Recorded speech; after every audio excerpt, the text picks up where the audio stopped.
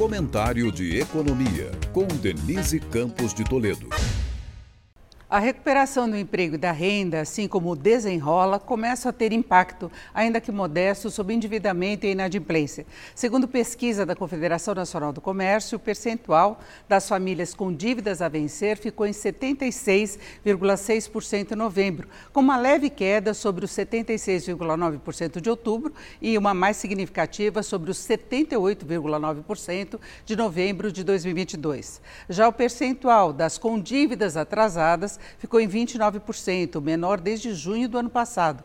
A proporção das que não têm condições de pagar as dívidas, no geral, diminuiu para 12,5%, ainda superior à comparação anual, com a faixa até 3 salários tendo o maior percentual de atrasos, 36,6%, e dívidas que comprometem fatia maior da renda, quase 32% na média. O cartão de crédito, cujo rotativo e o prazo de parcelamento sem juros estão sendo alvo de discussões entre o Congresso, Banco Central e administradoras, ainda lidera as dívidas, citado por 87,7% dos devedores. É um quadro, no geral, ainda bastante preocupante, principalmente se levarmos em conta que o desemprego está em 7,6%, o menor desde 2015, tem os programas sociais como Bolsa Família e o programa Desenrola, que, lançado em julho, já renegociou dívidas de cerca de 3 milhões de pessoas e 10 milhões com dívidas até R$ 100 foram retiradas automaticamente dos registros de negativação.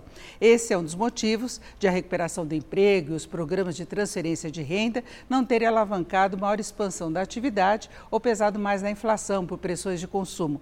A Black Friday mostrou um consumidor contido e boa parte agora do 13º deve ir para o acerto de dívidas. O relatório Focus do Banco Central, divulgado hoje, até trouxe um certo ajuste nas previsões do mercado para a inflação, mas por fatores como a alta dos alimentos. A projeção média do IPCA deste ano passou de 4,53% para 4,54%, diferença mínima, e a de 2024 foi de 3,91% para 3,92%.